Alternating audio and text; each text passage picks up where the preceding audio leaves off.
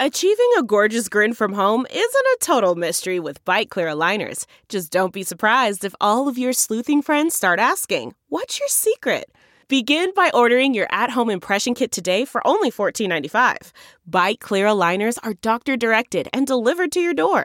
Treatment costs thousands less than braces. Plus, they offer flexible financing, accept eligible insurance, and you can pay with your HSA FSA.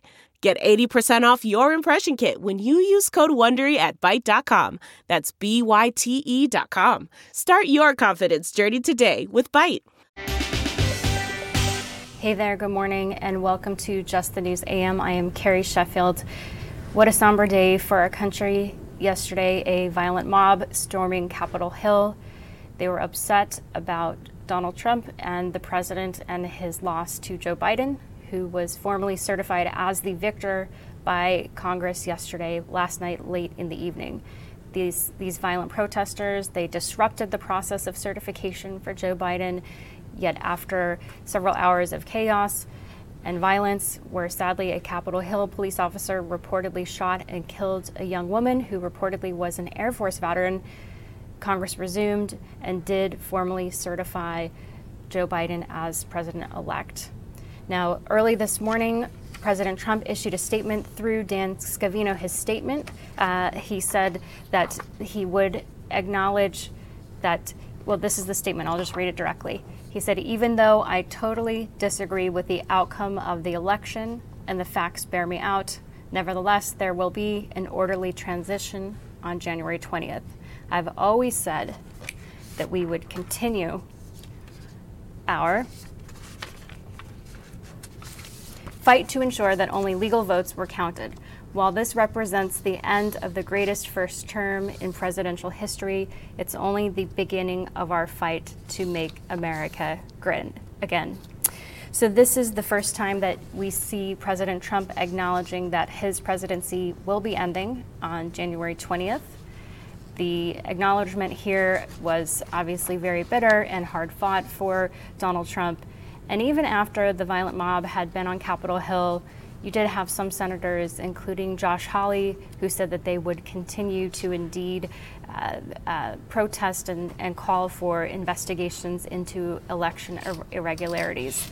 Now, there's a big debate, and we're going to get more into it into this program with former NYPD Commissioner Bernie Kerik, for example, and another security expert about how exactly did this happen? Was it spontaneous or was it planned? What were the failures here that happened on the part of Capitol Hill Police and the District of Columbia Police? How were these protesters, which then turned into a violent mob, able to destroy federal property, break windows, and then breach the Capitol and flood inside and basically desecrate a very important building, sacred building, if you will, in our country's foundation here. Joining me on set is Benjamin Bergquan. He is a contributor here at America's Voice, and he was there. Ben, walk us through, how did this happen? Well, it's interesting. The day started off beautiful. We were down there before the sun rose, hundreds of thousands of people on the mall to rally for President Trump on the ellipse between the White House and the Washington Monument. And there's really a sense in our country of betrayal by most politicians. And that's why President Trump gets so much support. People love him because of his he's not a politician. He says what he believes and he does what he says, and people believe, Trump supporters believe, he puts America first. What happened at the Capitol, I believe, is a combination of a couple things. One is just total frustration by some people that believe that there is not equal justice under the law anymore.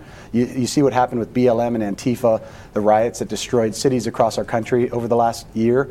You see what's happening with business owners with COVID and the restrictions, and churches and strip clubs being able to stay open, but churches being shut down. And I think there is a legitimate anger in our country against politicians. Sure, but Ben, if there's legitimate anger, what happened yesterday was, I don't think anyone would say that that's legitimate. Right. So that is really what it comes down to, is what do we do with that anger? In the Bible it says, "In your anger, do not sin." And so there is righteous anger, and there are times to storm the barricades, and there are times to go to war, and there are times to do those things. The question is, what happened yesterday? Who led it? What was the intention? Who, what was the purpose behind it? And did you get any of that stuff? And so I was, I wasn't in the building. I was down below, watching what was going on up top. And I don't know who initially led it. I do know that there were multiple sets of barricades that the police ended up letting people through in kind of a weird funneling system where, there were small groups of people that were let in and they all went rushing up to the next one. And then in interviewing people, they said, they were there to be peaceful. They just wanted to be heard. And then they started getting sprayed with tear gas. I don't know. I wasn't there at the door when they ripped the door off the hinges. Obviously going in and just, there seemed to be no plan though. Like when they got in the building, you had a bunch of people then all of a sudden say, holy cow, we're in this building. What do we do now? And so it just seemed like, I don't know, it wasn't organized, it wasn't planned. It was kind of spontaneous. You had some folks out of the 100,000 plus, multiple 100,000 people out there, small group of people that decided to take action and then realized, what do we do now? And unfortunately, at least one life has been lost. I've heard mixed reports on others. Right, the other 3 lives reportedly were due to medical conditions and some sort of medical response was needed, but ultimately that had to do with pre-existing conditions. That's the reports that I've heard so far. But as far as, again, this anger that was pushed forward, what do you think that the president could have done to prevent this? Do you think if he had been in his speech more proactive, just say, because he said we're going to the Capitol, he encouraged people to march, was there something more that the president could have done? I don't think so. I think President Trump, regardless, I think if President Trump were to have done any of that, if he would have said, I concede to Joe Biden early and given up, I think the people would have been just as angry at him as they are at Congress and as they are at the mainstream media. I think President Trump is the best leader at the resetting of American greatness and all of the things that we've seen. But I think there is a contingent of people that are so upset that it doesn't matter what President Trump says, they are going to do. In fact, they don't think President Trump is saying enough. They're, the people that were at the front of that line yesterday, I've heard a lot of them. They want, they believe that Antifa's out there starting a civil war, and there are people that think that is the right next step. I disagree with them. I pray that's not the case. I pray that we don't head down that road. But there is just so much. I'll be honest. I don't know the answer to the question of where we're at right now because we're so divided.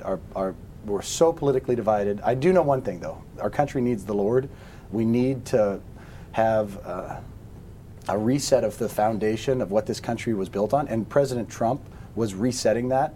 God, family, all right. country. Ben, we got to leave it right there. Thank you so much. Thank you, Carrie. Stay with us. We'll be right back with the former NYPD commissioner on what happened.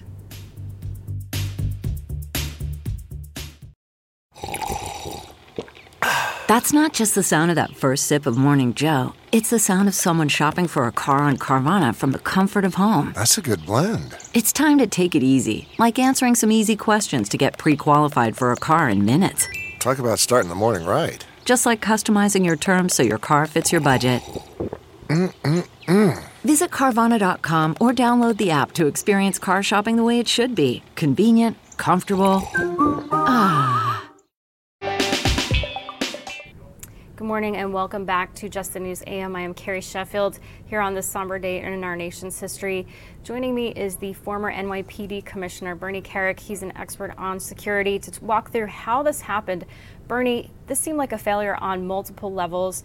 The Capitol Hill Police, the District of Columbia Police, and even the FBI, the federal officials, or just those who knew that this was coming, that there were reports that agitators, maybe far-right agitators and far-left agitators were going to be involved here. How did this failure happen that people were able to breach the Capitol? It was a scene that looked like it was a banana republic. Well, keep in mind, Carrie, there's two things that happened. One, the Capitol Police did, in fact, open up the gates and let people into the Capitol. There's a number of videos online that I've already seen where they did that. Why they did it, especially on that day, when the process was going on, I don't know. But there are videos where the Capitol Police opened up certain sections and let people into the building. There was definitely a contingent of people that breached security in other areas. And I have to tell you, I was out there at the rally with the president, and there was close to probably 1 million people there. I didn't see anybody at that rally with plates, armored plates on, helmets, knee pads. But when you look at the videos of the people that got into the building, that breached the building, you see that. You see those types of people. I have a hard time believing those are Trump supporters. Those are people that came from that rally. So I think there has to be a thorough investigation. I think charges have to be made. I know the FBI is trying to identify certain players within the building. There were a number of scenes that I saw personally where cops were being attacked. The inside Capitol Police were being attacked. There was a scene where a number of people was chasing a Capitol Police officer up the stairs. These people have to be identified. They have to be charged with a crime, because during the course of this, there was a young woman that was shot and killed during the course of this engagement of violence, and they have to be held accountable. So why would the Capitol Police, on one hand, open the barricades and allow people to walk through and basically, in some ways, escort them through? But then, as you mentioned, this young woman was shot, reportedly by a Capitol Hill police officer. Why was it so chaotic? Why was there no leadership here to say this is the plan, this is the consistent way to handle what's happening? Well, look, I hate to Monday morning quarterback these things because, I don't have all the details. The Capitol Police, the Washington, D.C. police, they deal with protests just about as much as New York City does on a daily basis. They're extremely good at it. Why the opening of the building? Can't tell you. I don't know. I think it was a bad move.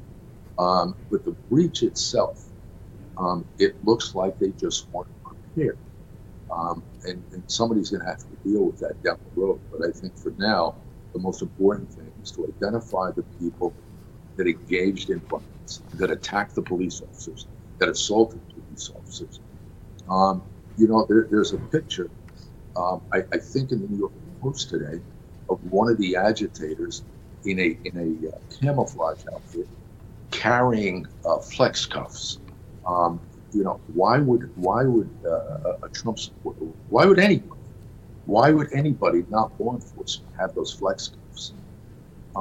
There were agitators that came from the outside. They have to be found and they have to be prosecuted.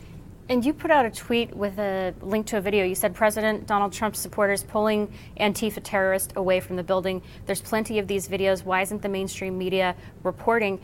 How are you certain, because you said that you don't have all the information, that these were, quote, Antifa terrorists? What evidence, or have you heard from your contacts in the security community that this was Antifa terrorism? Well, you have people that were out there that are saying there were Antifa in the crowd. And in that video specifically, you could hear them. You could see the guy trying to break the windows and people jump him from behind and pull him away from the building. And that's not the only video. There's a bunch of them. So I think these are the videos that's going to be used by the police, by the FBI, to make a determination who these people are and identify. And keep in mind, these types of events, whether it's June in Arizona last year or some other events in Washington, D.C., the intelligence division of the Washington, D.C. police has a bunch of footage and a bunch of these players were identified already. So all they have to do is basically go back and start looking to identify who was there. So a lot of them are known already. The New York Times in 2016, even, we know the New York Times is not a very conservative publication. They did reporting about it was on a Project Veritas recording, and this recording found 2 contractors with the Democratic National Committee who were helping to elect Hillary Clinton. In video, they were basically plotting to incite violence at Trump rallies to make Donald Trump look bad. This was happening in 2016. I spoke with someone who had been a D.C. police officer, also had heard, and he said he'd heard from intelligence contacts that throughout the 2020 campaign as well, there was the same issue here. What have you heard from your contacts within Intel? Is this something that is a real issue? Well, it's a real issue. I mean, that's what they do, and I got to be honest, it's not a big secret. If you go to the Antifa websites, if you go to the various internet websites, you'll see where they're promoting going to these events. You'll see where they say, wear MAGA hats, wear Trump flags, all this stuff. They put it right out there. This isn't a big secret. But I think the key thing for this event is to identify the players, assist the FBI in identifying who breached security, who was involved in the assaults on the police, and get them locked up. We do actually have a visual of one of these reported Antifa visuals saying that you should, quote, don't forget to disguise yourselves as patriots and Trump supporters, wear MAGA hats, USA flags, 3% ER insignias. A convincing police uniform is even better. This way, police and patriots responding to us won't know who their enemies are, and onlookers in the media will think they're Trump supporters rioting, so it's harder to turn popular opinion against us. Have you seen this before? Is this something that's been verified? Well, this comes right out of the handbook. I mean, this stuff is all over the internet. So it's, and that's what they do. It's no big secret. Nobody should be surprised by it. But the problem is, you shouldn't be surprised by it, but you should be prepared for it. And in this case, it doesn't look like they will. To what extent do you think people who were, maybe they're just a peaceful, they're coming in, let's say, somewhere from like Ohio, they came up and they're here, and they maybe they didn't even know what was happening. Maybe they were behind. Maybe they didn't know that it had been a breach. Do you think there was a difference between who was at the front lines, breaking those windows, actually breaching illegally, compared to those who maybe later on were let in by Capitol Police because they didn't even know what had happened up front? Listen, if you look at the videos online, and there's dozens of them, if you look at the videos online, you could tell who the agitators are, who the bad guys are, and who the good guys are. You have a group of people walking through the halls of the Capitol between two rope lines, very orderly, looking around, taking photos. Obviously, they weren't instigators, they weren't agitators, they weren't anarchists. And then you see other photos and other images and other videos where they are extremely aggressive. So there were definitely two groups of people. All right, Bernie Kerik, we got to leave it right there. Thank you so much. We'll be right back with Clarence Page. Delve into the shadows of the mind with Sleeping Dogs, a gripping murder mystery starring Academy Award winner Russell Crowe. Now available on digital. Crowe portrays an ex-homicide detective unraveling a brutal murder he can't recall. Uncovering secrets from his past, he learns a chilling truth. It's best to let sleeping dogs lie. Visit sleepingdogsmovie.com/Wondery to watch Sleeping Dogs, now on digital. That's sleepingdogsmovie.com/Wondery. Hey, good morning, and welcome back here to Just the News AM. I am Carrie Sheffield here on this very somber day in our nation's history.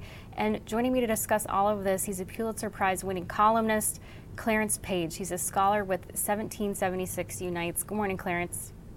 Good morning. So, Clarence, walk us through your vantage point, because you've done a lot of work on reconciliation, coming together. The whole concept of 1776 Unites is to bring the country together. So after the disturbing scenes we saw yesterday, the violence of the mobs, what's this path forward? Because we saw similar things over the summer. We saw Antifa, we saw BLM, we saw people who were being shot and killed over the summer. David Dorn was defending his friend's shop, his pawn shop, and was, killed by a mob. We're just seeing this happening. How can our country come together? Well, I like to think that we can come together around common values, common cause. Unfortunately, we've become very polarized in our politics and our cultural values here over the last, I go back to the 60s anyway, but it's become particularly egregious, I would say, according to the polls, since the mid-'80s. And I think a lot of this has to do with the changes in our cultural landscape, our economic landscape, and we are now beginning to understand it because I was certainly struck as I wrote the 1776 project by Donald Trump's victory in 2016. I wasn't expecting it. Most Americans weren't expecting it. And I was so surprised that I went back to take a new look at my own roots in the Midwest. And that led to me realizing that we've had a lot of people who were on the losing end of globalism, let's put it that way. And a lot of changes that have caused, well, for example, I was a Po kid in a steel town in Ohio, but I was able to get a job at the steel mill during the summer and work my way through college back when a tuition to Ohio University was only $770. Can you believe that, Carrie? I mean, this is within my lifetime. It's not that long ago, but it's just sad that a kid like I was, a son of a factory worker and a cook, would have a much tougher time to get a college education now than back then. And that's why we have a growing gap now between those who have got some schooling beyond high school and those who don't. So, but in terms of the anger, it just seems like the norms, we've seen a violation of norms over and over. Again, whether it's a fringe group who is, here in Washington, D.C., when there was anticipation that President Trump could win re-election, there was boarded up businesses. It had become normalized that businesses were expecting violence because of a political outcome. And now what we saw yesterday, it was the same thing, violence because of a political outcome. How have these norms become so fractured? Well, part of it, I'm one of those who blames the media first because I'm in the media, so I understand how it operates. When I was a kid, we had 3 TV networks really that everybody watched. So and their news was so much the same. You would think the same editor was producing all of them. Now you can tailor your news access to whatever you already agree with. And that's made a big difference now with between TV and radio and internet. More and more people are segregating themselves into different cultural silos. And this is something that it's not even news anymore. It's just something we've just come to accept. And more now, demographics determine your destiny. More and more, where you live determines how you vote. And if you don't vote like your neighbors, you move to another neighborhood. It's that sort of a thing. Daniel Patrick Moynihan famously said that everyone's entitled to their own opinion, but not to their own facts. Well, nowadays you are. If you want to find a place that has facts that agree with yours, it's not that hard to do. But what it results in is fractured perceptions of political reality. And if you don't have a common ground to work from, you're going to have a hard time working together. And I think I'm still an optimist. As much as things are rough now, I came through the 60s when we had about 400 riots on the streets from 65 to 69 when I was in college. And I thought the world was coming to an end then, but it didn't. This is a very resilient country. And that's why it breaks my heart to see the Capitol building being invaded like it was for the first time since the War of 1812. Because our institutions are part of what keep us going in this country, and they provide a place to come and adjudicate our disputes and our political differences. And if we lose faith in that, then we've lost faith in America. That hasn't totally happened, and I'm going to push hard to prevent it from happening. Sure. Well, in terms of the institutions, you're absolutely right that institutional trust has been going down, down, down.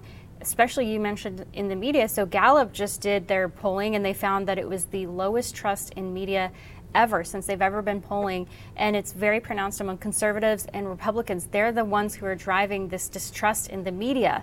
So when you're talking about the mainstream media, I go to the White House, I'm in the DC press corps, I'm in those press briefings.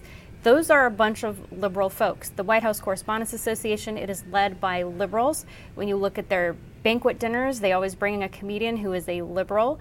There was a conservative friend of mine from a conservative publication who tried to run for leadership within that body, totally rejected. So again, these conservatives and Republicans feel that they're being shut out of this major cultural institution of media. And so they go to alternatives. They feel like they have no other outcome or no other place to go. Yeah, well, I know it's an old complaint, and for one thing, I don't think people ever trusted the media as much as we like to think they did. Now, there's always been a case of what wasn't in the Bible about killing the messenger for the message, whatever. That's sort of. It's a psychological reflex that if people don't like the news, they will, as a primary reflex, blame the media. But the media culture, I've stopped arguing with people who say that people in the media are all that liberal. I think, and I've been in the business for 50 years, since high school, and I think journalists, for one thing, we have a bias in favor of a good story. And if your bias goes beyond that, you don't belong in the so-called straight media or mainstream media.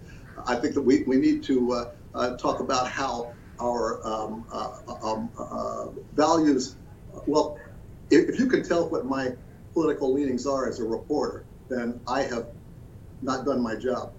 But the story should read in such a way that you don't know what the politics of that reporter are. Now, I was a reporter for 20 years before I became an opinion writer. Now I want you to know what my political leanings are.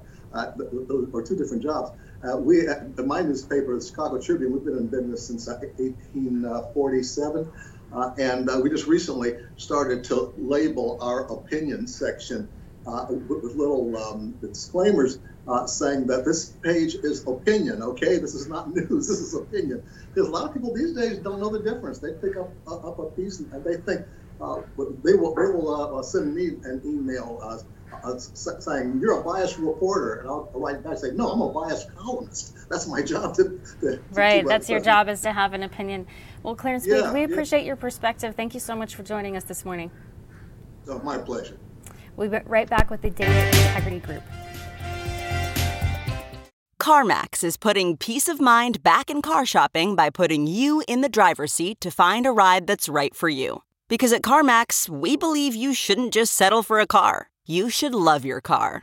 That's why every car we sell is CarMax certified quality, so you can be sure with upfront pricing that's the same for every customer. So don't settle. Find love at first drive and start shopping now at CarMax.com. CarMax, the way car buying should be. Good morning and welcome back here to Just the News AM. I am Carrie Sheffield. I am joined by two data experts. They are with the Data Integrity Group, here to talk about some statistical anomalies. President Trump has said over and over that the statistical anomalies from his perspective are big red flags about this election. And joining me is Dave LeBoux and Justin Mealy, who have a new report on this issue. Good morning. Good morning. Hi, Carrie. So you guys have a new report. Give our viewers the big takeaways from this report. Well, the biggest takeaway is we found actual data, evidence, incontrovertible proof of election fraud. That's the most important thing. So everyone you saw last night, all these people were making these arguments. They saw no evidence of fraud, and in fact, we've actually spoken with some of their teams and tried to give them evidence of fraud, and then they essentially denied to hear it. So we have actual proof. This is data that you don't have to have a warrant or subpoena for. This is publicly scraped data. This is the same data that the actual states certified their states with. So there's no difference between that.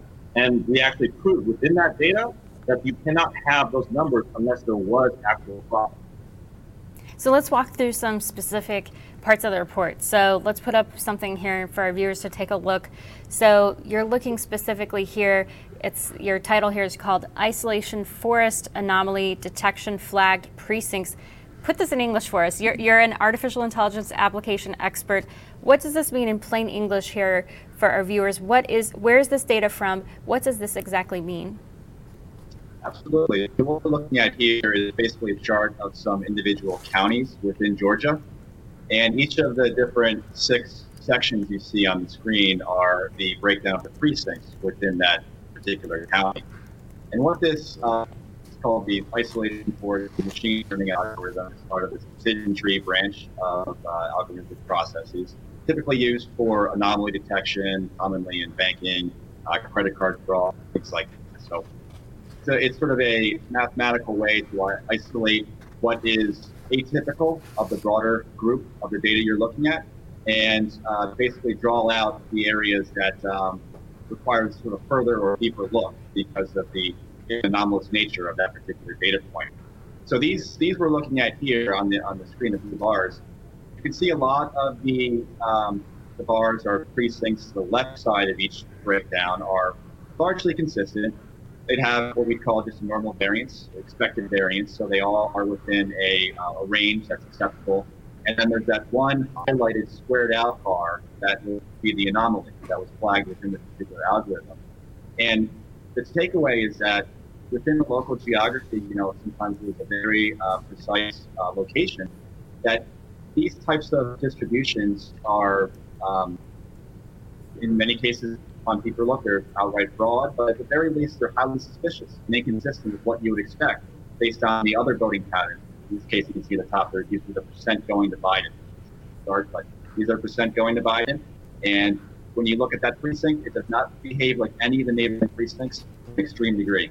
And we're talking same local geography, So almost you could say in some of them, it was across the street from another house, and you're basically having two completely different population groups across the street from each other. Yeah, it seems very interesting. Thank you so much for highlighting this. We appreciate it. Dave LeBay and and Justin Mealy. Thank you so much, Gary. And here on the couch with me, Ben Bergquam. So we had these data experts, again, highlighting more statistical anomalies from their perspective.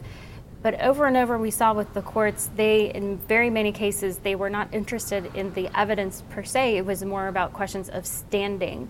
Do you think that was driving a lot of the frustration where a lot of these people who went far beyond the bounds of what is legal and proper and good for democracy, that this was underpinning perhaps part of their frustration? Absolutely. I think, when we look at the evidence, I was in Arizona night of the election and for weeks afterwards, in Georgia, in Nevada, and you see this, the overwhelming, it's not just small amounts of evidence, overwhelming statistical affidavits coming from people, and the actual numbers now where we have the names of people, dead people voting, and double votes, and people, illegals voting, and other people. When you have all of this information and it is totally disregarded, and you're told that the reason that the courts won't hear it is standing, that the President of the United States does not have standing. When that is said, that to me is absolutely ludicrous. And to the people, I think, that are watching, that are frustrated, they say, wait a second, if our president doesn't have standing, he's the President of the United States, and there's this much evidence, and then they come back and say, well, there's no proof of widespread voter fraud. Well, when you're looking at that, you say, yeah, because you never actually examined the evidence. I mean, the whole point is there's evidence, and now we need to look at it and determine if that evidence points to proof of fraud. And that, I mean, absolutely, there's no question, it frustrates people to no end. So, Ben, what's the path forward? What can be done now? It's all over. President Trump has said he's leaving office. He's going to have an orderly, peaceful transition of power. This is all done. The Congress voted. Joe Biden will be our next president. What's next for the MAGA movement? I think it's just the beginning, honestly. I was there at the beginning of the Tea Party, and this will be the Tea Party on steroids. The people feel like they've been so burned. MAGA is continuing. Make America Great Again is an idea. It's not just President Trump. He's the leader of that idea, but it is an idea, and it is going to continue into the future, for sure. All right. Well, it's such a difficult day. Benjamin, thank you so much for being with us. Thank you so much, Carrie. And stay with us. We have a former D.C. police officer. He's an expert in security issues. He has a lot to say. He's been looking at this, speaking with his sources. Mr. Benjamin Manns is joining us here for a final look at the violence and what happened on Capitol Hill. We will be right back here on Just the News AM. Stay with us. Okay, picture this. It's Friday afternoon when a thought hits you. I can spend another weekend doing the same old whatever, or I can hop into my all-new Hyundai Santa Fe and hit the road. With available H-Track all-wheel drive and 3-row seating, my whole family can head deep into the wild. Conquer the weekend in the all-new Hyundai Santa Fe. Visit HyundaiUSA.com or call 562-314-4603 for more details. Hyundai, there's joy in every journey. Good morning and welcome back here to Just the News AM. I am Carrie Sheffield. Glad you're with us. We're going to dig more into what happened with the violence on Capitol Hill. Joining me is a former D.C. police officer and a security expert, Mr. A. Benjamin Maness, to walk through all this. Good morning. Morning. How are you today? Doing well. So walk us through what you've heard from your contacts about how this happened. How did this security breach happen? What was the failures here? It seemed like it was multiple failures at multiple levels. Thank you, Carrie. Yes, there are two big issues to unpack here. Right now is why wasn't the combination of U.S. Capitol Police, Metropolitan Police, and U.S. Park Police ready to intervene? When the crowd turned, when the mob mentality took over and things got ugly.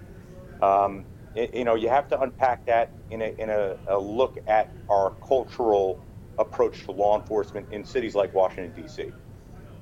When I was on the job, the D.C. Police's Civil Disturbance Unit was the best in the nation, and it trained the nation.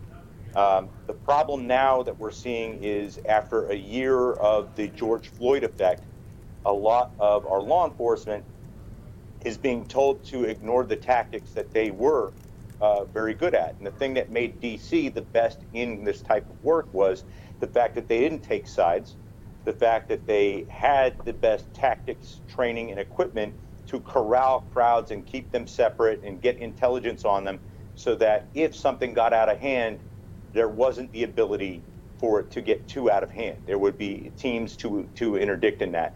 And you've seen from the videos of pretty much every major event in Washington over the last year, that has been steadily depleted with a push nationally you're seeing for agencies to get more hands-off as opposed to hands-on. And this isn't a call to go back to Chicago in the 60s where they were just high-sticking people in the head. But, where you see officers not wearing their CDU equipment, the long sticks, the corral shields, they weren't deployed and they weren't ready to deal with that. And Bernie Kerik, who was on this program earlier, the former NYPD commissioner, he mentioned that in some cases there were videos of the Capitol Police actually opening the barricades and allowing people, almost in some ways encouraging them or corralling them to go into the building.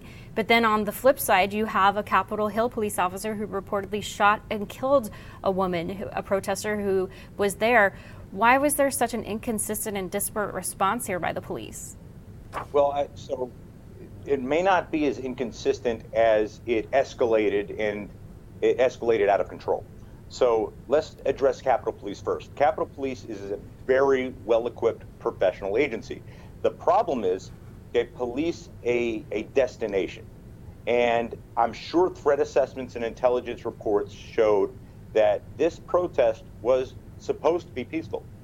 And if you were looking at the various groups, think about when we worked as a DC police, the presidential inaugural. And, U.S. Park Police, Capitol, Secret Service Uniform Division, and Metropolitan Police are out there basically in regular uniforms expecting a crowd that is peaceful and happy in a parade-type atmosphere. Now, this could turn fast, and you have to be ready for it to turn. The Capitol Police, in prior pro-Trump events, had, been used to the fact that the Trump crowd is not the violent, agitative, rioter crowd.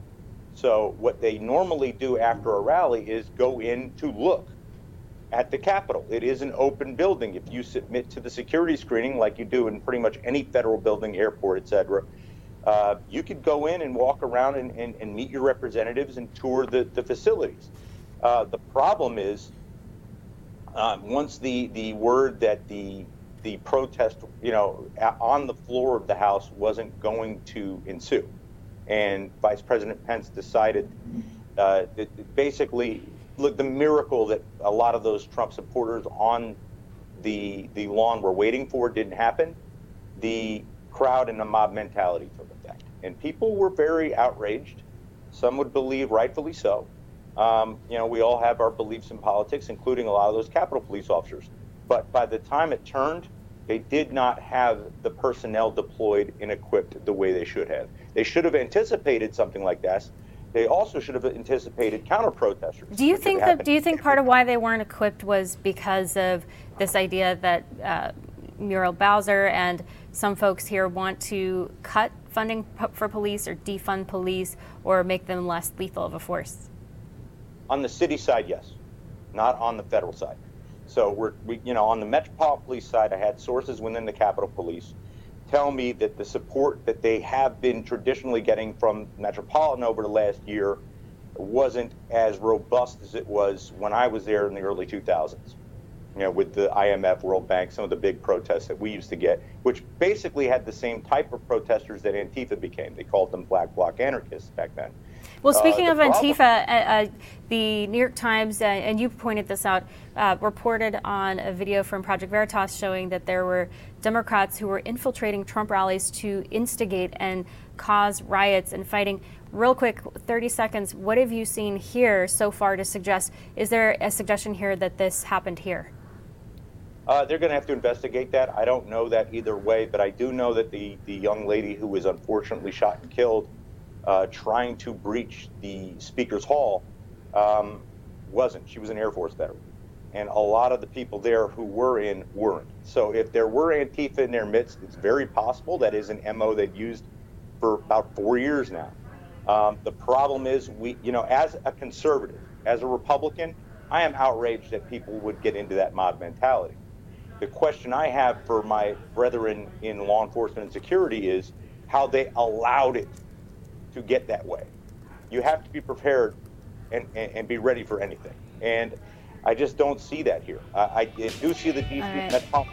We got to leave it right there. Benjamin Mannes, thanks so much for joining us. We'll be right back. Okay, picture this. It's Friday afternoon when a thought hits you. I can spend another weekend doing the same old whatever, or I can hop into my all-new Hyundai Santa Fe and hit the road. With available H-Track all-wheel drive and 3-row seating, my whole family can head deep into the wild.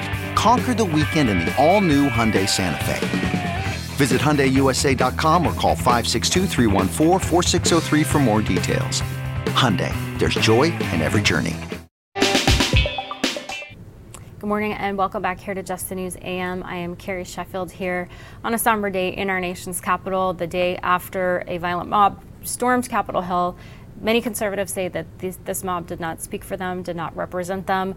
The violence that happened was truly tragic and heartbreaking, and the fact that a young woman lost her life, reportedly shot by a Capitol Hill police officer.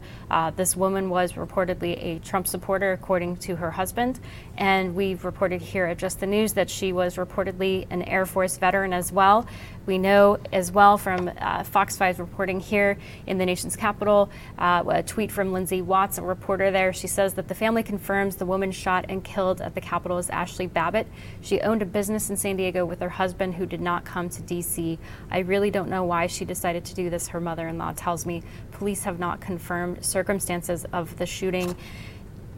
This whole incident has been truly an earthquake at the foundations of our country and our civic fabric, and we are truly saddened by it here. And the fact that we had a loss of life makes it that much more difficult. And our hearts, our thoughts, and our prayers go out to the family here. We hope that the justice is served here in this case. It is truly sad here, just the whole episode. And we are praying for unity. We're praying for a path forward here where our country comes together and really has a more perfect union here as a country. Thank you for joining us here on Real America's Voice. We're going to continue covering this process and continuing to see how do we recover from what happened yesterday. Thank you so much for joining us.